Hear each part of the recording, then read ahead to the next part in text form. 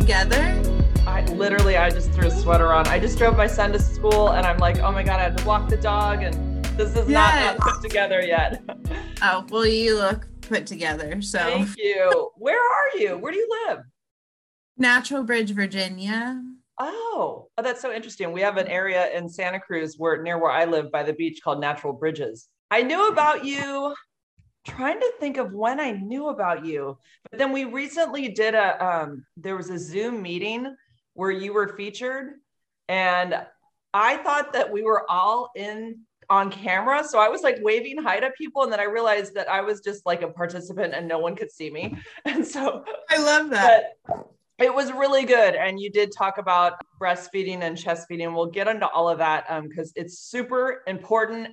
And I'm telling you, women who are HIV positive, this is such a huge topic. And I'm not the expert because I've never been through it. So I'm super glad that you are so well-versed in all of this. You've obviously have kids, so you've done this yourself. So yeah, oh my God, I'm so happy to be talking to you. But can we, first of all, are you cool with talking about your HIV story? Yeah. And how it all happened and all of that? Because people are always interested in that, of course. Yeah, absolutely. So I guess my HIV story starts I was living in Richmond, Virginia at the time with my friend, and I was teaching dance. I went to school for dance, trained in dance, graduated from college with a dance degree. And so I was teaching like 20 dance classes a week. That was my bread and butter. And I just kept getting like sick frequently, like just really feeling awful, run down, just not very good. And I kept going to urgent care. I didn't have a primary care physician at the time. And they kept diagnosing me with a virus. They said, you have a virus, you're working too hard, you need to eat more and you need to sleep more. And I'm like, excellent, I'll do that and make money as well. Yeah, exactly. Yeah. So, anyways, one weekend I went out to Mexican with my boyfriend and his friend who was in town. My boyfriend was going camping the next day. And I remember we like went to Mexican and I was so stoked because I live for nachos and margaritas. Like that's my thing. And so I was so excited. I got off work and we went to go eat and I had like one margarita and I was just ill, like so ill. I vomited all night, vomited all the next day. And I felt so bad that my boyfriend was going camping and, I didn't want him to stay. I'm like, no, go, like, have a good time. I'll be fine. I was dying. Like I had this like ringing in my ears, like in my head. I just felt like my brain was going to break my skull. Like my head hurt so bad. And I started getting these like red splotches all over my body too. God. And I felt really, really awful. Like I couldn't handle it. And so I'm like, I need to go to the doctors now. And I, went to go get in my car. I put my keys in the car and I couldn't remember how to drive a car. Oh my God. Yeah. And so I decided that was not safe for me to do. So I called an Uber and, the Uber came to pick me up and I just remember like waiting for this Uber, like I need to be helped right now. Or how long ago was this, by the way? How long? This is in 2016. 16. Okay. Same year I was diagnosed. Okay. Really? Oh, wow. Yeah. Yeah. February 15th. Yeah. Okay. So go ahead. Yeah. So yeah, I remember standing there waiting for him and I'm just like, I'm not going to be okay. And then the Zoom driver, sorry. the Uber driver, he pulls up and I get in the car and normally I'm a pretty friendly person. I'll strike up a conversation. How are you doing? And everything. But he just kept trying to like talk to me and I couldn't speak back. And I said, I'm so sorry. I'm not trying to be rude. I just can't talk to you right now. My head hurts so bad. Wow. And I, got to the urgent care again for like the 5th time. And they're asking me all of my personal information and everything. I couldn't remember my address. I didn't know my social security number. I just told her, I said, I'm sorry, I can't explain it. I just don't know what's going on. I don't know these answers. And so she said, okay, you're really not feeling well. It's okay. We'll deal with it later. And sent me back to a room and they drew my blood and everything was fine except for the fact that I had like no white blood cells at all, like barely any. And still they diagnosed me with a virus and said, work less and eat more. You know, I lost a ton of weight as well. And, you know, then I went on this long pursuit of trying to figure out what was wrong. I felt like I was a hypochondriac because I was telling people like, I'm so sick. I feel so awful. And they're like, okay, Heather, you know, I don't know. You're sick all the time. Right. Yeah. I mean, did you have a similar experience? Kind of, yeah. Because I went to the doctor so many times within like a month. My boyfriend, ex-husband at the time, was starting to kind of like wonder if I was sort of, we'd only been dating a year, and he was like, maybe she's sort of a hypochondriac, you know? Yeah. I'm like, but I feel like crap, there's something wrong. Like it's not going away. So yeah, totally. He never expressed that to me, but yeah, he told me later, he kind of had wondered if I kind of was a hypochondriac. I'm like, I'm not, I swear. Yeah. So that's so funny. Yeah. When my boyfriend, I was with him for like a year too, when we're living together, and he also like after the fact was like, yeah, I was kind of worried about the fact that you might be a hypochondriac. You know, I myself was questioning, I'm like, am I really sick? Like it was just a complete, it threw me, you know? Yeah. And so, you know, I got home from the doctors. I went on this pursuit of finding a primary care physician. I finally went to the doctors, and I'm talking through all of these things that I'm, you know, all my symptoms and everything. And she tells me, you know, okay, we're going to test for leukemia, lupus, autoimmune, and all the list and everything. And then she the room, and I'm just sitting there like, okay, we're going to find out what's going on. I felt happy. I'm like, I feel like crap, but I feel happy because I'm going to find out what's wrong with me and fix it. Yeah. And fix it and feel better, you know? Yep. And so then she comes back in the room like really quickly and just says, you know, can I ask you a question? Would you be okay if I ran an HIV test? And I said, you know, yeah, but I've been with my boyfriend for a year. Like I've been tested before that. Sure, you know, I guess so. Mm-hmm. And, you know, so fast forward, it's weeks until I get the results back. Are you serious? Yeah. So I'm just like waiting, feeling awful, absolutely awful. And I had started a new job, and I had to go to Charlottesville the next day, like commute to Charlottesville to go work with this, you know, these people that I just met, my coworkers, and I'm trying to like make a good impression. I feel like crap. Like I feel so awful. And so it was a day before I was supposed to leave, and I get this notification saying like, you have a test result on your portal. And I log into my portal, and it says HIV RNA reactive. Oh my God. Like on the computer, just got an email like, you're HIV positive. People don't believe that we find out over the phone, through emails. I know a lady who was rejected from life insurance and got hers while she was opening her mail in her car. That's how she found out. I mean, people think that you get put in this room and there's counseling and there's people taking care. No, doesn't always happen that way. No. Oh my God. Okay. So you open up the email. Yeah. So I open up the email and I see that. And then I called my boyfriend into the room and I'm like, can you look at this? And both of us are like, nah, like that's right. That's not real. Maybe it's, you know, something else. I'll call the doctor. It was a weekend that this happens. And so I just sort of like didn't even think about it, you know, because it was that far out of my mind. And I just really didn't think it was a possibility for me. Right. So, you know, I go on and we're working through, I worked with like over 100 children. I was doing an outreach program, teaching these children dance and bringing them to the theater. And so, I mean, there's like probably over 200 kids that were like ushering in and out, like trying to teach them movement on the stage, get them back to the dressing room. And I'm just like dying. It's so bad. Oh my God. So, yeah. So then we go to lunch. And, you know, I wasn't eating. I couldn't eat. I was so nauseous and throwing up and just like, you know, going right through me, everything. It was so bad.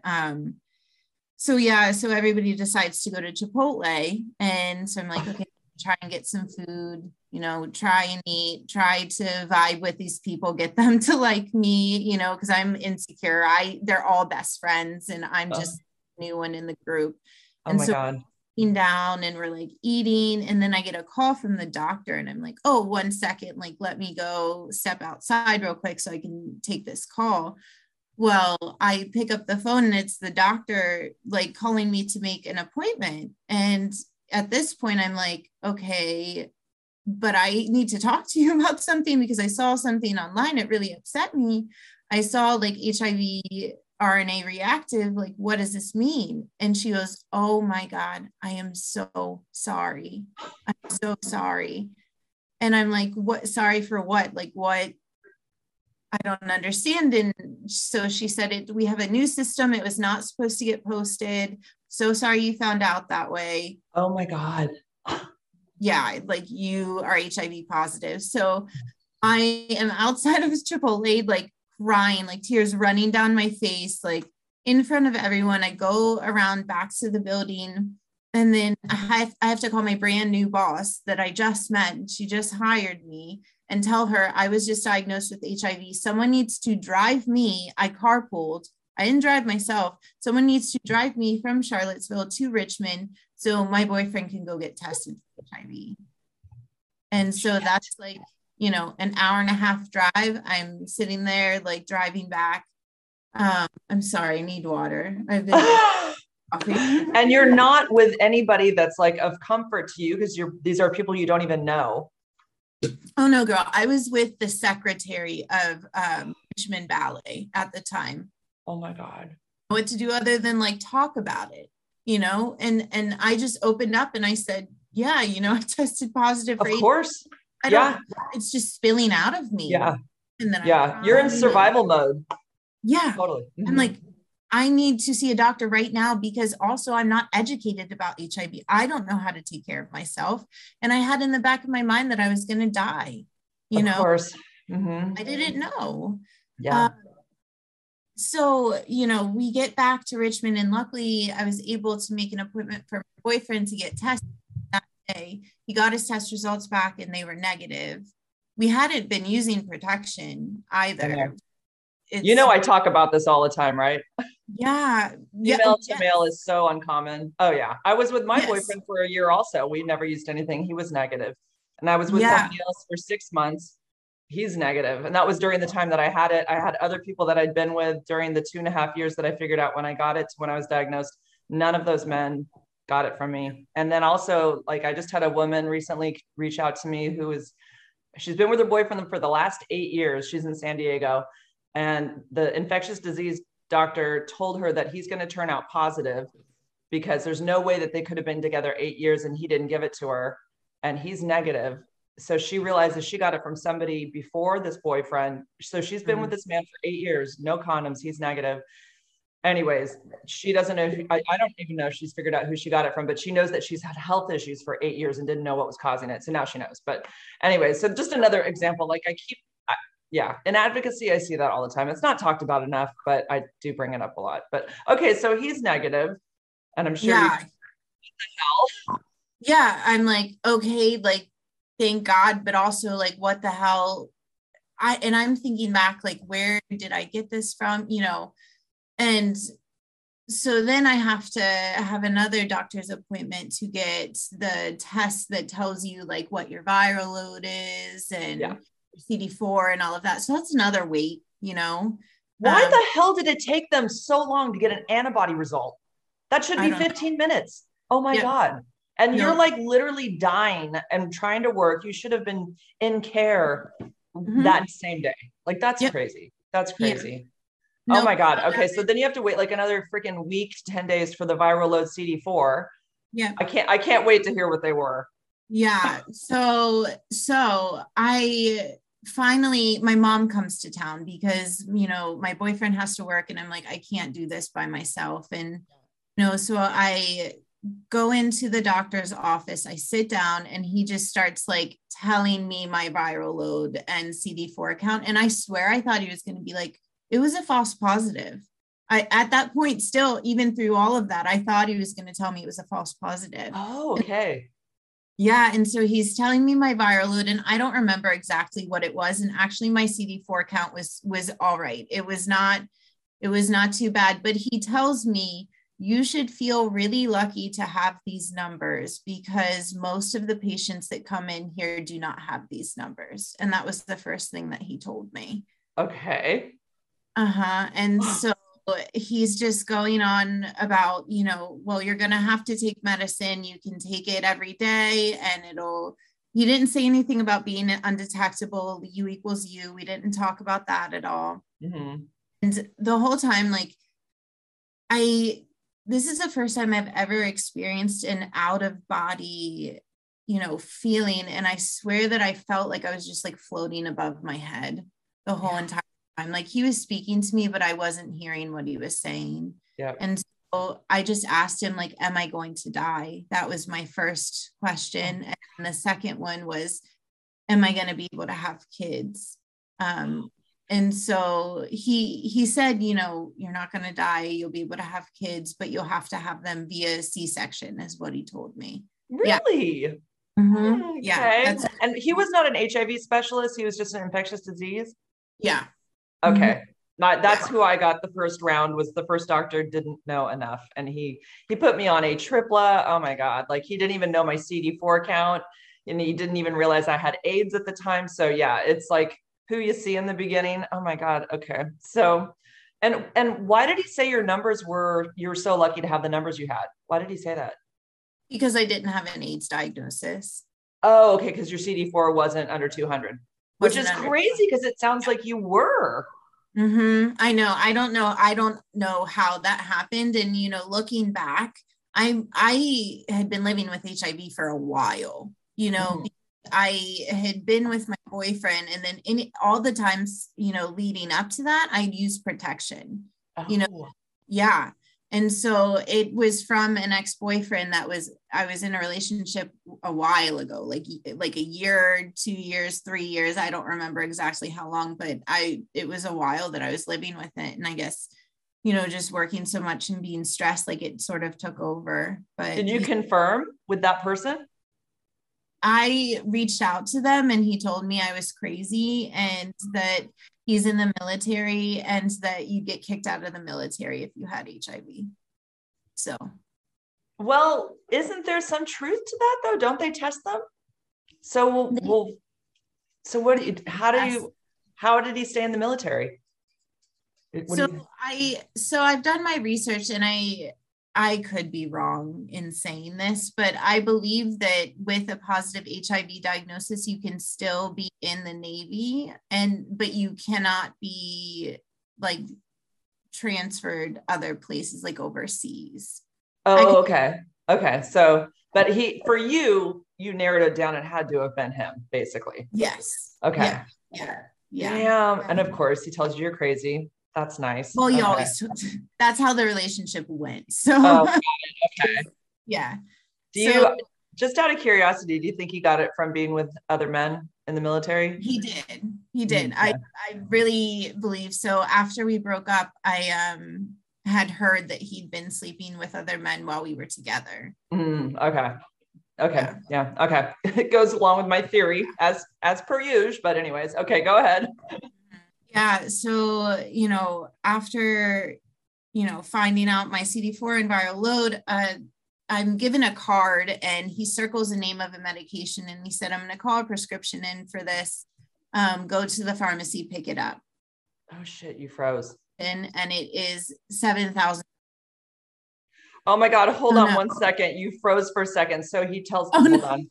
I have to hear that part. Okay. So repeat that again. So you get your prescription, you get to the pharmacy and they say it's $7,000. $7,000. Oh, yeah. Okay. Perfect. Yeah. So I'm like, and so I'm in the pharmacy, like crying. I don't have money for this medication. I don't know what to do. So I leave the pharmacy and I'm like, I don't know.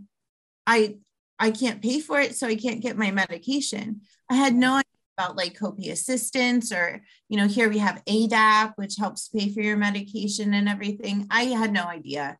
Didn't the pharmacist know this? They didn't know? No. Nope. They're like, wow, that's a lot of money. Yeah. And I'm going to die if I don't get it. Exactly. Oh my God. That's sort of how I felt when I was diagnosed. I felt like, am I the only person in this town that has HIV that's getting this medication? Right. Did you feel that way? Yeah. It's a weird feeling. Yeah. Mm-hmm. Yeah. Okay. So you're hit with that, and no one's educated at all on really how you can get access to medication, which is terrifying for you, of course.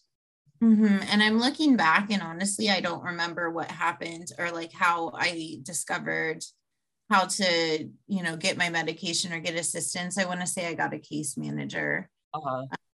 Yeah. And then since then I've been on medication and I've been undetectable, like, I think it was like within the first month of taking medication. And yeah, people ask that all the time. How long did it take? I said it was about 6 weeks.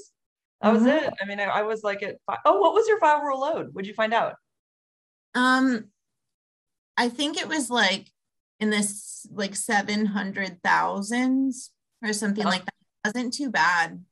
That's funny. Mine was 507,000. I felt like that was pretty freaking high. When I got that number, 507,000, it made me feel that I was that much more disgusting. Like, I don't know if that number equated to me as I'm that much bad. I'm a bad person. Like I'm full of it. I'm filthy. Like it was the worst number for me to hear. Like a 5. I can't even comprehend that number, and I know people get it in the millions and stuff, but that's funny that you didn't take it that it was just only 700,000. Right. Well, I think that I took it that way because of my CD4. Okay.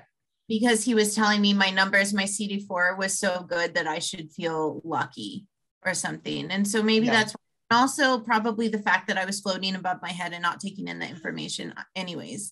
It's so hard to recall some of these details because I really feel like I was not in my body during this time. I was not in my body, and those weeks, man, like I dance for therapy. That's like what I love to do for myself. All I did was just dance. What kind of dance? Just, so I trained in modern dance, but in like improvisation and stuff. I mean, I lived in this like tiny apartment with my husband, or not, he's not my husband, with my boyfriend. Oh, so now he's still with you. Yeah. Oh yeah. I forgot so I danced in the hallway of the apartment is the gist of that. Yeah. So the day that I was diagnosed, like that night, the next day was my boyfriend, now husband's birth, sitting on the couch watching something. I wasn't watching TV. I was just staring. And he says, I have to go to the bathroom. And I'm like, okay. And he like grabs our cat and takes our cat in the bathroom, which like, okay, this may be weird, but like, that's not weird for us because he just hangs out with us in the bathroom, like our child. And so then he, comes out of the bathroom and the cat like jumps up to the couch where I'm sitting. And my husband's like, or my boyfriend, now husband, is like, what is that? Like, what's on Mowgli's neck? And I like look, and it was a ring. And he proposed to me. Yeah. So he proposed to me the day that I was diagnosed with HIV. What? Yeah. Are you serious? Yeah. So that was all in the works.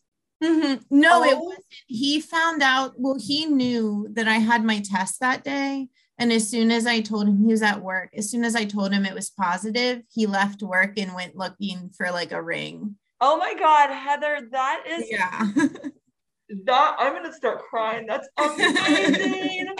Yeah. Oh my God, what an amazing guy. That's freaking amazing. Oh my God. He's pretty awesome. Woo! That every girl worries that the guy will run, and he did just the opposite. Oh my God, give him a hug for me. That's so freaking amazing. Oh my God, I didn't know that. That's so great. What's his name? Rory is Rory. His name. Oh, Rory, how did you? So you're sick. You've got this new diagnosis, and you've got this. Now you're engaged. My gosh, that's a lot to take in. No, that's not it. So he proposes to me, and then we get an alert on our phone that there's a tornado, and there's a tornado watch. And so we had to pack up our cat in the cat carrier and like go down into my car that was in the parking garage below our apartment and like wait out the storm. And so at the end of the day, like my most vivid memory is pulling, like we were in the car and we pulled up to where the garage door was and we just lifting the garage door to like look at the storm and like oh my God. Yeah. It's like out of a movie. Mm-hmm. Total fate though, obviously. I mean, that's an amazing story. My God. No one else I've ever met has had that kind of story. Wow. Yeah. But obviously you guys were okay from the tornado.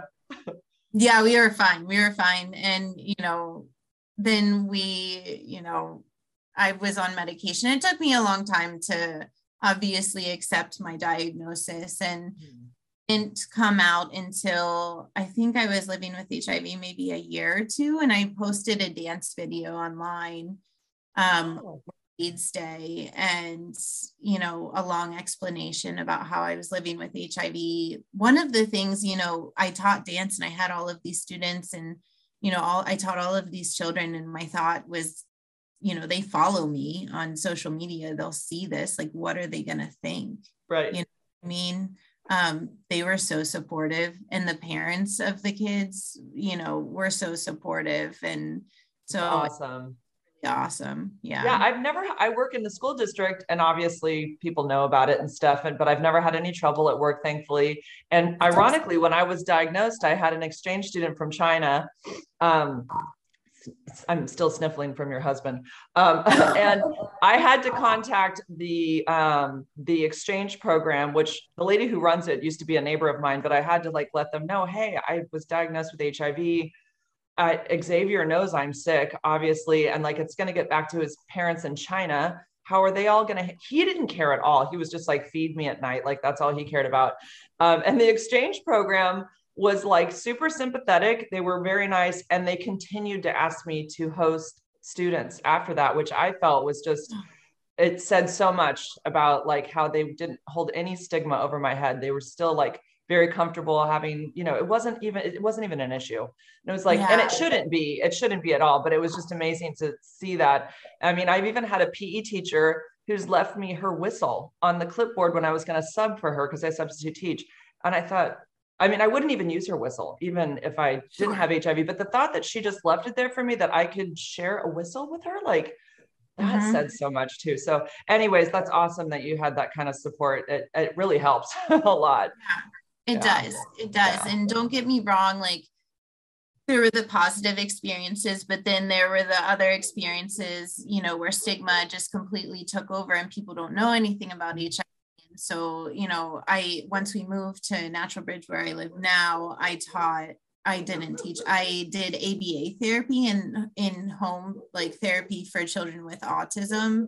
And I had a parent that went on Facebook to look me up beforehand and saw that I was living with HIV and called my boss, my supervisor, and said that she didn't feel comfortable with me being in home. Oh my God. Bummer. So, total bummer. Is that where you announced it on Facebook? Yes, that is when I did. I announced it on Facebook and Instagram. Oh, okay. Yeah, but I had announced it. I was out with my diagnosis or open with my diagnosis way before then, but I guess, Were you nervous or was it more exciting? And it's sort of for me, it felt a little bit like a kind of a relief. I was ready to talk about it. So. I was ready.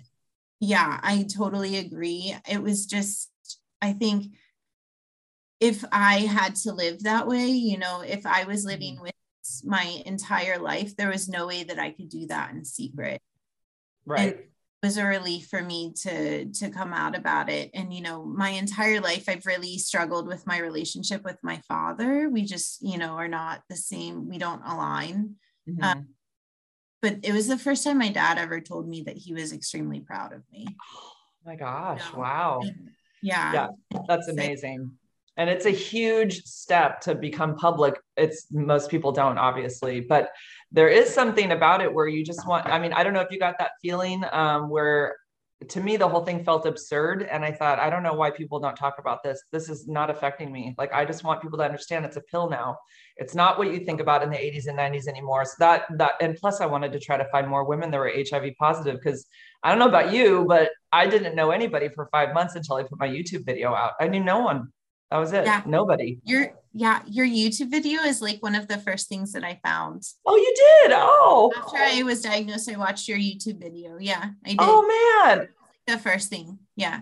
Oh, you should have written to me. I didn't even know. I know. So I really wasn't involved in like advocacy or anything until like about a year ago. And before that, I really wasn't surrounded with other people living with HIV. It was just like myself and my HIV diagnosis, living in a world, you know, with no one else to really empathize with and, you know, share space with that knew what it was like, you know? And so coming into the advocacy world, which, you know, it was HIV and breastfeeding, which brought me there. I've met so many amazing people that I love entirely with my heart. And it's just so nice to be surrounded by people who understand.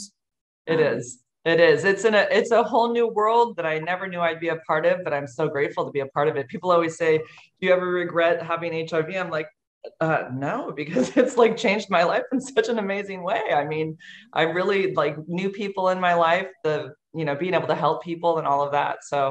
So, okay. So that's your story. And I'm sure there's more to it because you've had kids.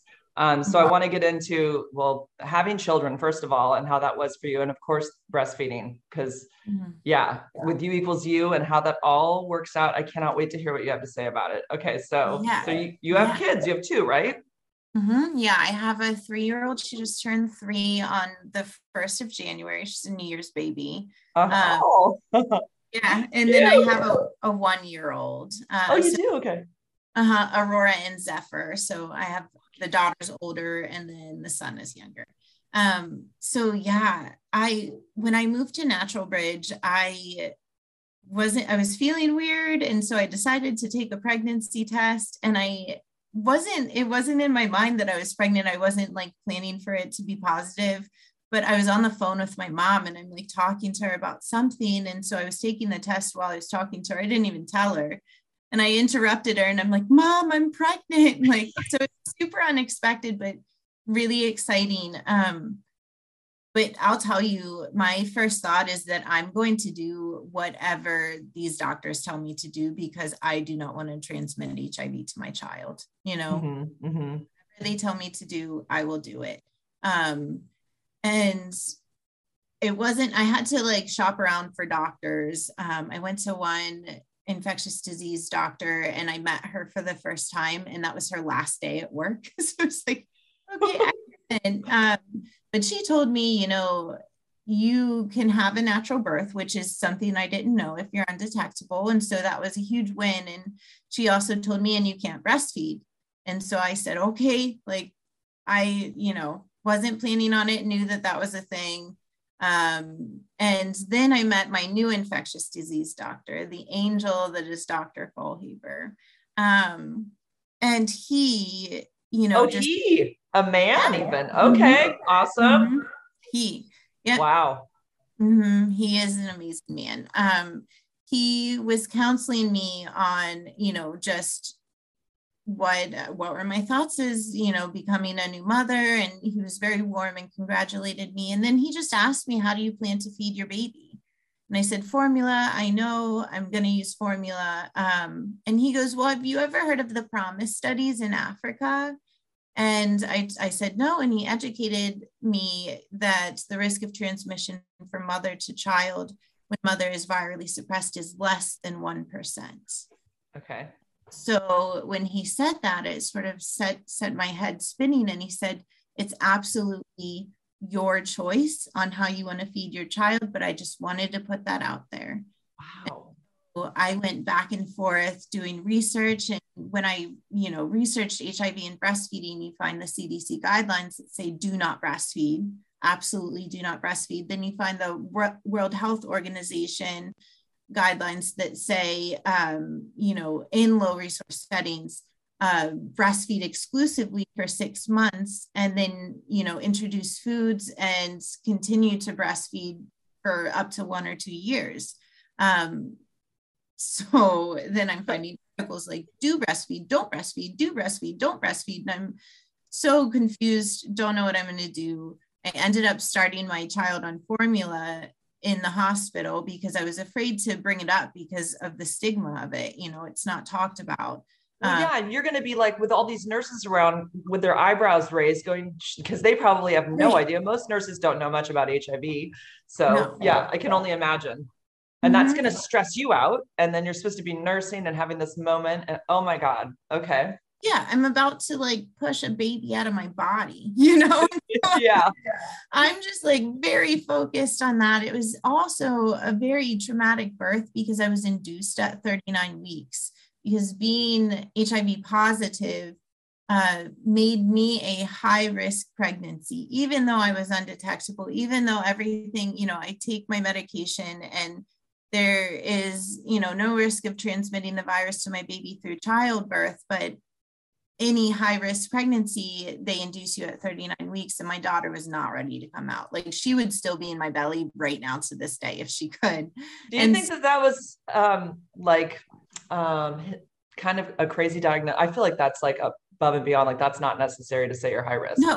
No, okay. It's totally not. And the second time around, I advocated to not be induced at 39 weeks. Okay. Because of this. But yeah, I mean, it was over 30 hours of labor. She ended up getting stuck in the birth canal. It was really traumatic. And so at that point, I'm just like ready to feed her formula. I'm just gonna, you're exhausted. Go ahead with that. Yeah. And so after she'd been born, we were moved to a new room. It was maybe like midnight, and I just kept having these feelings when I was feeding her that that's not what I was meant to do, that I was meant to be feeding her from my body. And it was just a feeling, and it was a very strong feeling. And so when the nurse came into my room to, check me, give me medication and everything, I asked her, I said, my infectious disease doctor talked to me about the PROMISE studies. The risk of transmission from mother to child is less than 1% when mother's virally suppressed. I'm virally suppressed. I want to breastfeed my child. Can you please talk to my infectious disease doctor? And so she said, well, it's midnight. Yeah.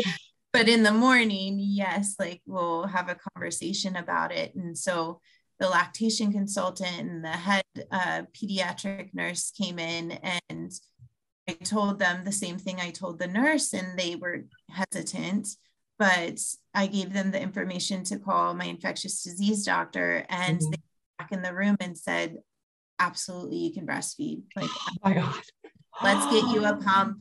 And so I'm just like overwhelmed with this emotion because I'm like, yes, like I get to do what I am feeling so strongly that I want to do for my children or for my child. And also I'm so nervous, nervous still, because I'm like, I have that what if, like what if, and the risk of transmission is so low, I'm taking my medication, but what if? And have a very hard conversation with my husband. And, he said, even if our child contracted HIV, they would still be just as strong as you are. He was totally supportive. Yeah, wow. So he was just in it with me, and we dove in and I started pumping. I didn't get any lactation support in the hospital as far as my daughter latching. And so I was exclusively pumping for her. So pumping a bottle, then feeding her that bottle. And it's recommended that you exclusively breastfeed for the first 6 months. So no formula at all, no mixed feeding. And so it has to just be breast milk. And I didn't need donor milk. So I'm pumping, trying to get my milk supply up because she didn't latch right away, and feeding her these bottles. And on top of that, I had researched flash heating, which is, it's a practice done in Africa, and it's often done when the mother doesn't have access to antiretrovirals. You take the milk and you put it in a glass jar and you raise the temperature, you put it in in a glass jar, and you put it in like a pan of water, and you boil the water, and you raise the temperature to a certain degree, and then take the milk out, let it cool, and then feed that milk to your child, and it kills the virus in the milk. That is amazing. I've never heard of that. It makes sense. Yeah. Wow. Yeah. So my infectious disease doctor told me this isn't necessary. You don't have to do this. And even told me that with the flash heating process, it's pasteurization, it kills a lot of the live cells in the breast milk that are so beneficial. Okay. When the baby latches, there's backsplash. So the baby's saliva actually goes into the mother's body and tells the mother's body what the baby needs. And so all of these active live cells are constantly changing in your milk to accommodate your baby's needs. That is insane. And right? So if you're pumping, you're not getting that backsplash also. No. Yeah. Right. I mean, you still have the live cells, but it's not exactly like perfectly personalized to your child. Mm-hmm. So, but yeah, for 3 months, I mean, my daughter didn't latch, and I was so nervous. That's a long time.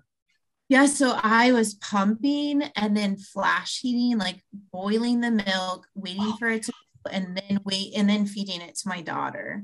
Stressful. My God. 3 months. Yeah. And, I got an infection on my nipples because I didn't know how to use a breast pump. So I thought, God, so painful. Yeah. And so I thought more milk equals, or higher setting equals more milk, like gonna just go through this, like cringe, but I need to make milk.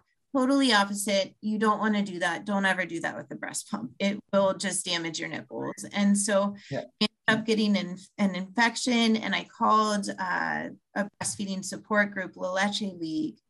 Yeah, it's like an international group, and just it's actually really great. You just call the number and tell them what your issue is, and they counsel you. So it's really, but I got this one woman, and I explained to her like what I was doing, my process with flash heating and everything, and why I was doing it. And she told me that she had just gone to this meeting for La Leche League, where the person leading the meeting had said, if you ever find out that a mother they used infected with HIV is breastfeeding their child, call CPS immediately, report them immediately. Oh my God. Yeah.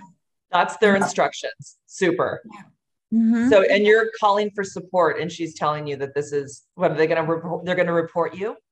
Yeah, exactly. And so I'm like crying because my boobs hurt. My child's crying. She wants milk, and they're telling me like, she's bringing up CPS. And so I'm just sitting on my bathroom floor, like in front of, I have like a heater because it's cold and everything. And I'm just sitting there topless crying with my crying baby. And it was awful. Oh my God.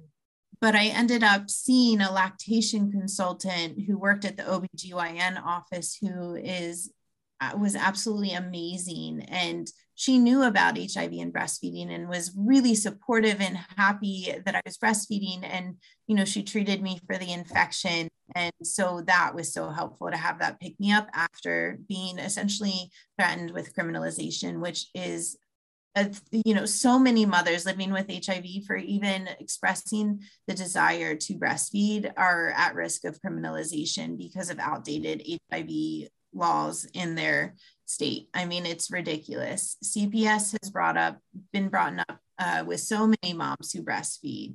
Even if CPS isn't called, it's threatened to them. And so it scares them wanting to advocate for themselves because they don't want to lose their kid.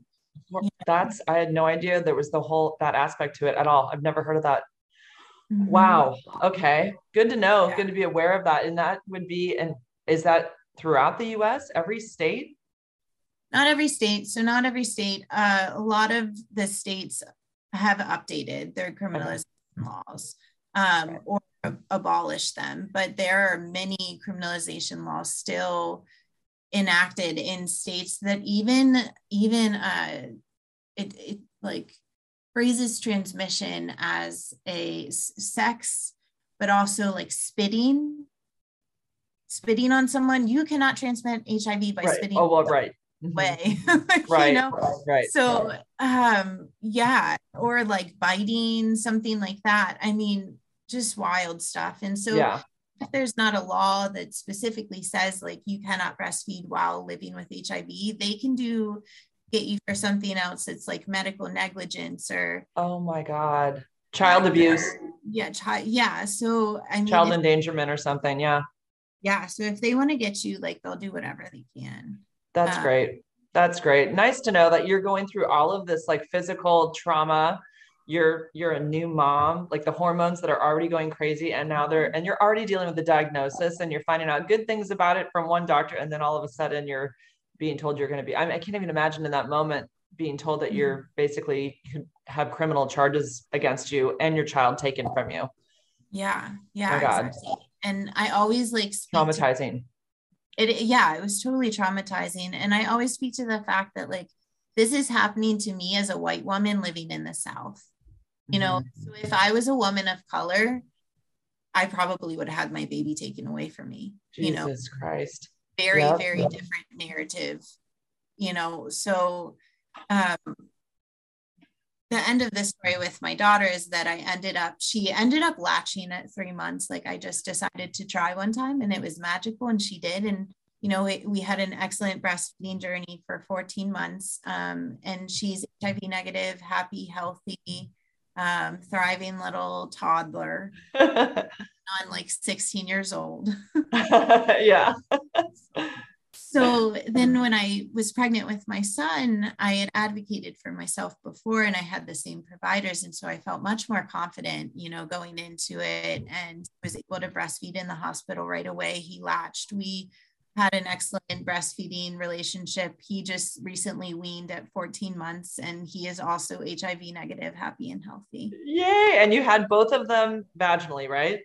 Yeah. Wow. No trouble at all. Did they have to take medication for a little bit after, like PEP or whatever? Yes. So they were both on prophylaxis. For actually, it's normally 6 weeks after delivery is the standard, but mine both on it for the duration of breastfeeding. Oh, okay. 6 weeks following, as just an extra preventative. But that's not recommended in all places. Some places, you know, you say if mother's virally suppressed, then she can breastfeed. And, you know, like in the UK, that's what guidelines say. Right. But here in the US, your child normally is given prophylaxis throughout the breastfeeding period. Oh, throughout. Okay. So that's just an extra layer of protection. Okay. So I have to tell you, when I went to Amsterdam 2018, we were there for the U equals U day. Were you there? I wasn't. Okay. No. Okay. So it's the big U equals U conference day. Everybody that I know that's an HIV advocate's there. It was crazy. It was, and you know, Fauci was there. Pietro Vernazzo was there, who is the author of the Swiss statement that basically said when your viral load is undetectable, you can't transmit. Okay, so he's on stage and he's talking about how amazing U equals U is and that, you know, we can't transmit it via sex or childbirth. And he throws in breastfeeding. And I was like, oh, wow, I'd never heard that until that moment. Yeah, you look at you, you're like, huh? What? Yeah, he said it. And Emily Carson, do you know Emily? Yes. Yeah. Okay. She stood up and raised her hand. She was with Krista Martell from the Well Project. It was so uncomfortable and awkward.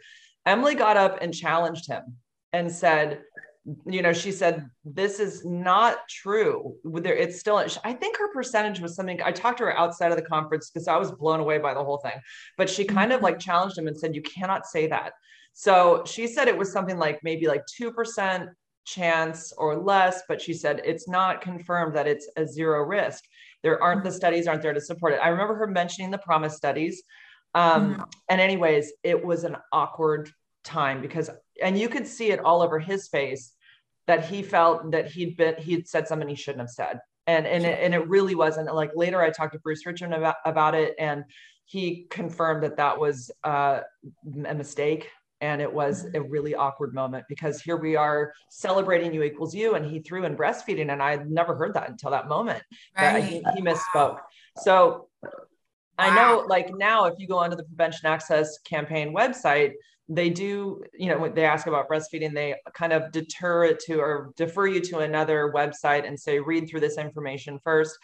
Somewhere I saw it, I don't know if it was Twitter.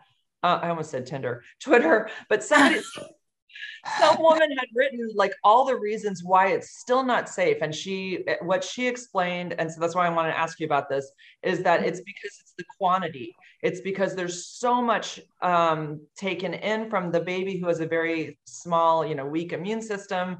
And it's because it's the quantity versus, like, if it's sexual, that's just like the quantity of liquid or virus that would be in a liquid is so low, and we aren't exchanging large amounts of liquid, so it's just impossible. But it's different with breastfeeding because it's the amount and it's constant. That's the other thing. It's a constant exposure to big amounts of liquid. So I don't know. So what do you have to say about that? Because that always kind of confused me. Yeah. So I've heard that as well. And also the idea that with HIV, there is free cell virus and cell associated virus. And so the cell associated virus is the virus that HIV connects to your T cell. Mm-hmm. And once it connects to your T cell, it becomes sort of like a bakery and then starts making HIV, replicating it. And that's the free cell virus. And that's what our antiretrovirals get rid of, is the free cell virus.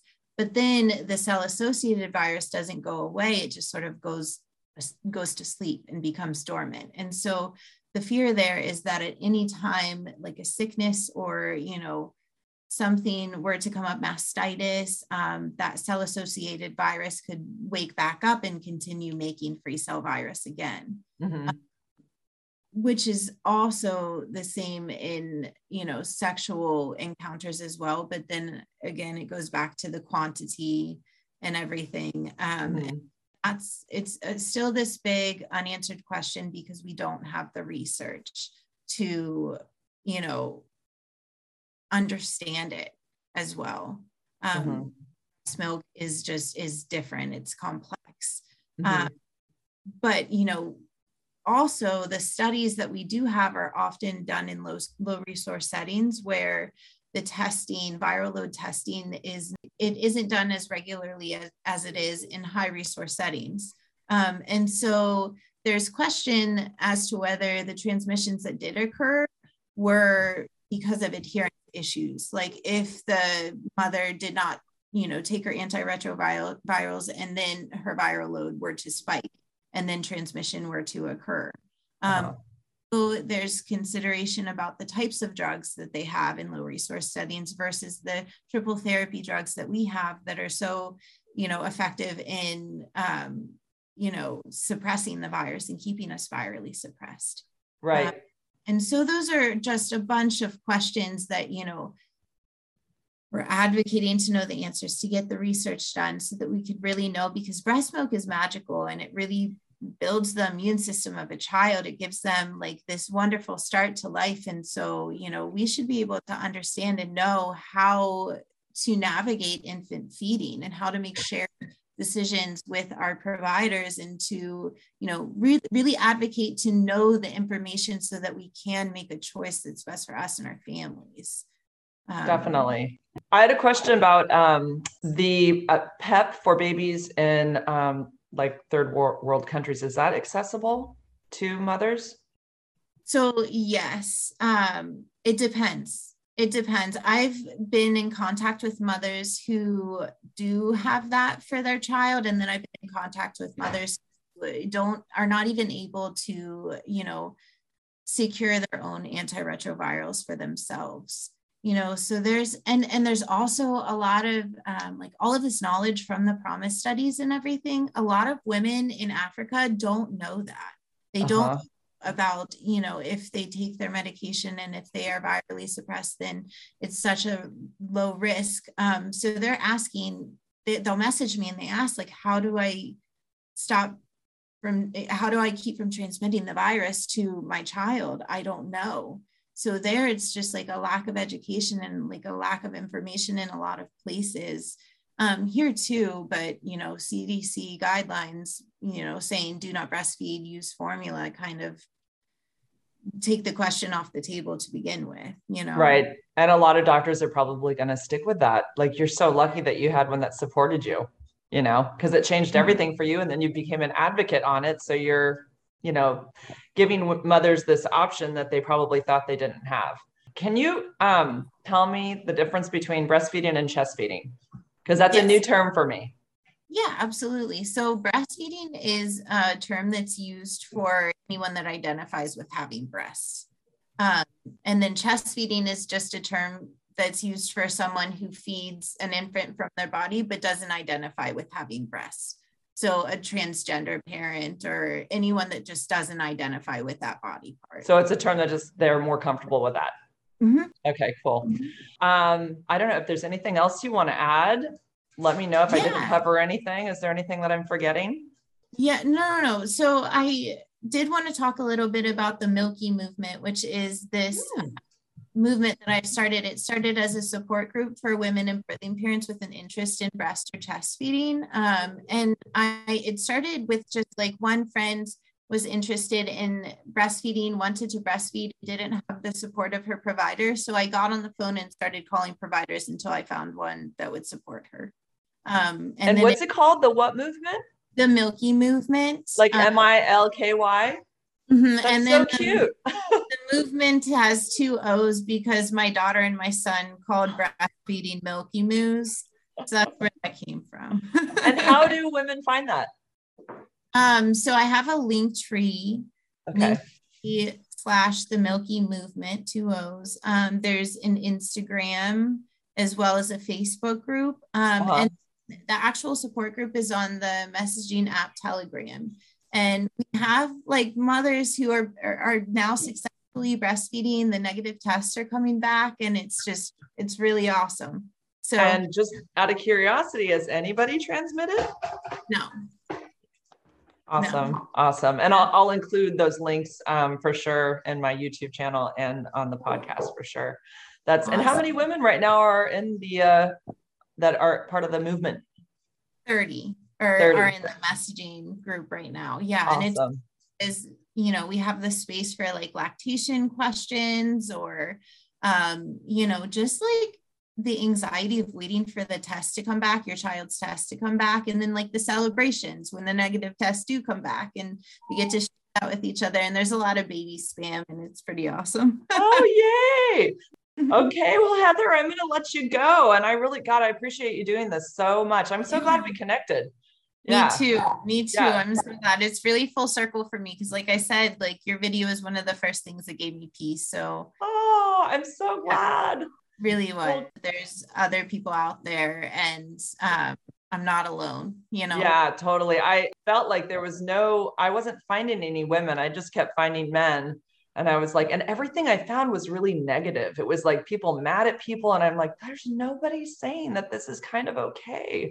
And we're going to be okay. You know, it's like, I just wanted something a little bit more positive, you know? So I'm really glad you saw it.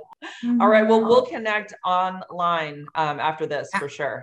Thank you. It was all right, Heather. Yeah, no problem. Thank you so much for doing this.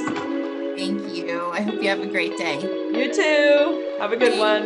Hug that husband. I will. Okay. Bye. If you'd like to be notified for any of my upcoming podcasts, be sure to subscribe. If you'd like to help this girl out, then please rate, review, and share my show. Thanks, guys.